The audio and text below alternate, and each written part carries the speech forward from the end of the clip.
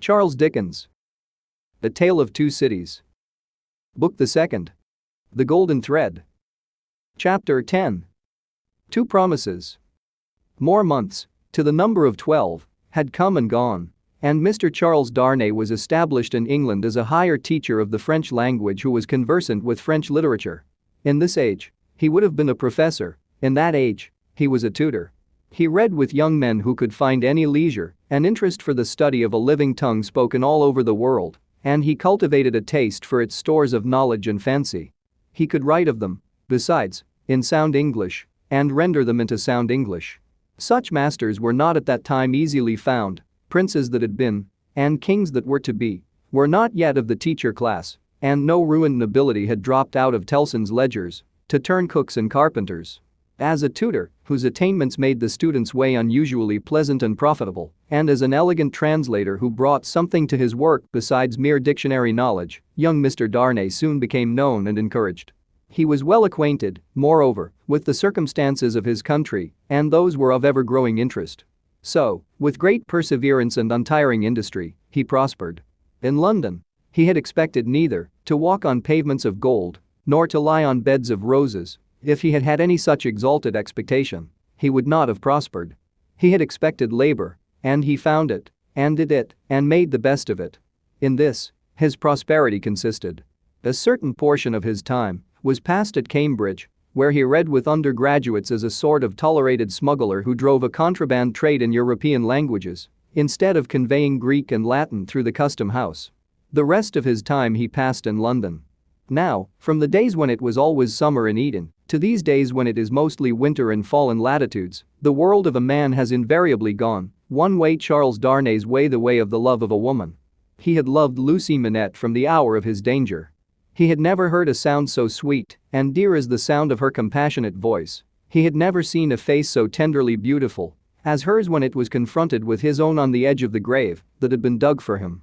But he had not yet spoken to her on the subject: the assassination at the deserted chateau far away beyond the heaving water and the long, dusty roads. The solid stone chateau, which had itself become the mere mist of a dream, had been done a year, and he had never yet, by so much as a single spoken word, disclosed to her the state of his heart.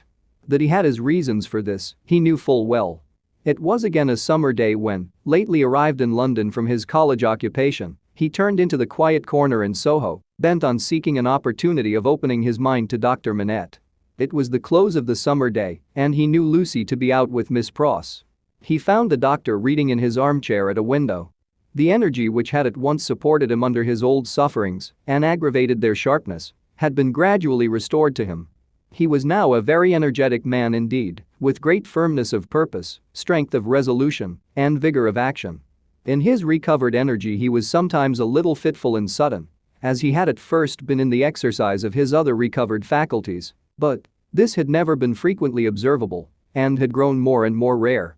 He studied much, slept little, sustained a great deal of fatigue with ease, and was equably cheerful.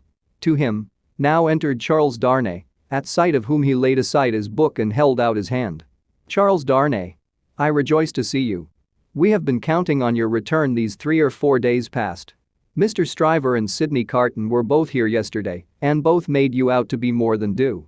I am obliged to them for their interest in the matter," he answered, a little coldly as to them, though very warmly as to the doctor. "Miss Manette is well," said the doctor, as he stopped short, "and your return will delight us all. She has gone out on some household matters, but will soon be home." "Dr. Manette, I knew she was from home. I took the opportunity of her being from home to beg to speak to you." There was a blank silence. "Yes?" said the doctor, with evident constraint. "Bring your chair here and speak on." He complied as to the chair, but appeared to find the speaking on less easy. "I have had the happiness, Dr. Manette, of being so intimate here," so he at length began, "for some year and a half, that I hope the topic on which I am about to touch may not—" He was stayed by the doctor's putting out his hand to stop him. When he had kept it so a little while, he said, drawing it back, "Is Lucy the topic?" "She is. It is hard for me to speak of her at any time. It is very hard for me to hear her spoken of in that tone of yours, Charles Darnay. It is a tone of fervent admiration, true homage, and deep love, Dr. Manette," he said deferentially. There was another blank silence before her father rejoined, "I believe it. I do you justice, I believe it. His constraint was so manifest, and it was so manifest, too, that it originated in an unwillingness to approach the subject, that Charles Darnay hesitated. Shall I go on, sir? Another blank. Yes, go on.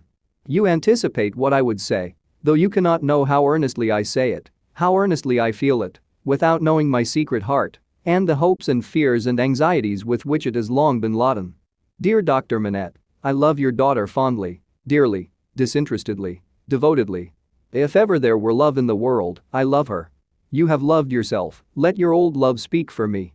The doctor sat with his face turned away and his eyes bent on the ground. At the last words, he stretched out his hand again, hurriedly, and cried, "Not that, sir. Let that be. I adjure you, do not recall that." His cry was so like a cry of actual pain that it rang in Charles Darnay's ears long after he had ceased. He motioned with the hand he had extended, and it seemed to be an appeal to Darnay to pause. The latter so received it and remained silent. "I ask your pardon," said the doctor, in a subdued tone, after some moments. "I do not doubt your loving Lucy, you may be satisfied of it." He turned towards him in his chair, but did not look at him or raise his eyes. His chin dropped upon his hand, and his white hair overshadowed his face. "Have you spoken to Lucy?" "No." "Nor written?" "Never. It would be ungenerous to affect not to know that your self-denial is to be referred to your consideration for her father. Her father thanks you." He offered his hand, but his eyes did not go with it. "I know," said Darnay, respectfully, "how can I fail to know, Dr. Manette, I who have seen you together from day to day, that between you and Miss Manette there is an affection so unusual, so touching, so belonging to the circumstances in which it has been nurtured, that it can have few parallels, even in the tenderness between a father and child.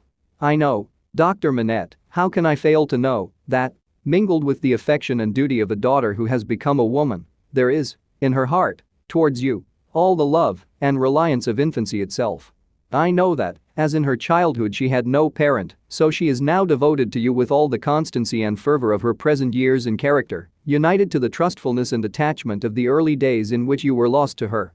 I know perfectly well that if you had been restored to her from the world beyond this life, you could hardly be invested, in her sight, with a more sacred character than that in which you are always with her. I know that when she is clinging to you, the hands of baby, girl, and woman, all in one, are round your neck. I know that in loving you she sees and loves her mother at her own age, sees and loves you at my age, loves her mother broken-hearted, loves you through your dreadful trial and in your blessed restoration. I have known this night and day since I have known you in your home." Her father sat silent, with his face bent down. His breathing was a little quickened, but he repressed all other signs of agitation. "Dear Dr. Manette, always knowing this, always seeing her and you with this hallowed light about you, I have forborne, as long as it was in the nature of man to do it. I have felt, and do even now feel, that to bring my love, even mine, between you, is to touch your history with something not quite so good as itself. But I love her. Heaven is my witness that I love her." "I believe it," answered her father, mournfully. "I have thought so before now. I believe it. But do not believe," said Darnay, upon whose ear the mournful voice struck with a reproachful sound, "that if my fortune were so cast as that, being one day so happy as to make her my wife, I must at any time put any separation between her and you. I could or would breathe a word of what I now say. Besides that, I should know it to be hopeless, I should know it to be a baseness. If I had any such possibility, even at a remote distance of years, harbored in my thoughts and hidden in my heart, if it ever had been there, if it ever could be there, I could not now touch this honored hand." He laid his own upon it as he spoke. "No, dear Dr. Manette. Like you, a voluntary exile from France, like you, driven from it by its distractions, oppressions, and miseries, like you, striving to live away from it by my own exertions, and trusting in a happier future, I look only to sharing your fortunes, sharing your life and home, and being faithful to you to the death. Not to divide with Lucy her privilege as your child, companion, and friend, but to come in aid of it and bind her closer to you, if such a thing can be." His touch still lingered on her father's hand. Answering the touch for a moment, but not coldly, her father rested his hands upon the arms of his chair and looked up for the first time since the beginning of the conference. A struggle was evidently in his face, a struggle with that occasional look which had a tendency in it to dark doubt and dread. "You speak so feelingly and so manfully," Charles Darnay, that I thank you with all my heart and will open all my heart, or nearly so. Have you any reason to believe that Lucy loves you? None. As yet, none. Is it the immediate object of this confidence that you may at once ascertain that, with my knowledge? Not even so. I might not have the hopefulness to do it for weeks. I might, mistaken or not mistaken, have that hopefulness tomorrow. Do you seek any guidance from me? I ask none, sir. But I have thought it possible that you might have it in your power, if you should deem it right, to give me some. Do you seek any promise from me? I do seek that. What is it? I well understand that, without you, I could have no hope. I well understand that, even if Miss Manette held me at this moment in her innocent heart, do not think I have the presumption to assume so much I could retain no place in it against her love for her father. If that be so, do you see what, on the other hand, is involved in it? I understand equally well that a word from her father in any suitor's favor would outweigh herself and all the world.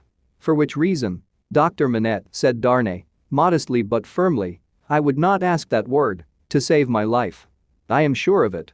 Charles Darnay, mysteries arise out of close love, as well as out of wide division. In the former case, they are subtle and delicate, and difficult to penetrate. My daughter Lucy is, in this one respect, such a mystery to me, I can make no guess at the state of her heart. May I ask, sir, if you think she is, as he hesitated, her father supplied the rest, is sought by any other suitor? It is what I meant to say. Her father considered a little before he answered. You have seen Mr. Carton here, yourself. Mr. Stryver is here too, occasionally. If it be at all, it can only be by one of these. Or both, said Darnay. I had not thought of both. I should not think either likely. You want a promise from me. Tell me what it is. It is that if Miss Manette should bring to you at any time, on her own part, such a confidence as I have ventured to lay before you, you will bear testimony to what I have said and to your belief in it. I hope you may be able to think so well of me as to urge no influence against me. I say nothing more of my stake in this. This is what I ask. The condition on which I ask it, and which you have an undoubted right to require, I will observe immediately. I give the promise, said the doctor, without any condition. I believe your object to be, purely and truthfully, as you have stated it. I believe your intention is to perpetuate, and not to weaken, the ties between me and my other and far dearer self. If she should ever tell me that you are essential to her perfect happiness, I will give her to you. If there were, Charles Darnay, if there were, the young man had taken his hand gratefully. Their hands were joined as the doctor spoke. Any fancies, any reasons, any apprehensions, anything whatsoever, new or old, against a man she really loved, the direct responsibility thereof not lying on his head, they should all be obliterated for her sake. She is everything to me, more to me than suffering, more to me than wrong, more to me, well. This is idle talk. So strange was the way in which he faded into silence, and so strange his fixed look when he had ceased to speak, that Darnay felt his own hand turn cold in the hand that slowly released and dropped it. You said something to me, said Dr. Manette, breaking into a smile. What was it you said to me? He was at a loss how to answer, until he remembered, having spoken of a condition. Relieved as his mind reverted to that, he answered, your confidence in me ought to be returned with full confidence on my part. My present name, though but slightly changed from my mother's, is not, as you will remember, my own. I wish to tell you what that is, and why I am in England. Stop, said the doctor of Beauvais. I wish it, that I may the better deserve your confidence, and have no secret from you. Stop. For an instant, the doctor even had his two hands at his ears, for another instant, even had his two hands laid on Darnay's lips. Tell me when I ask you, not now. If your suit should prosper, if Lucy should love you, you shall tell me on your marriage morning. Do you promise?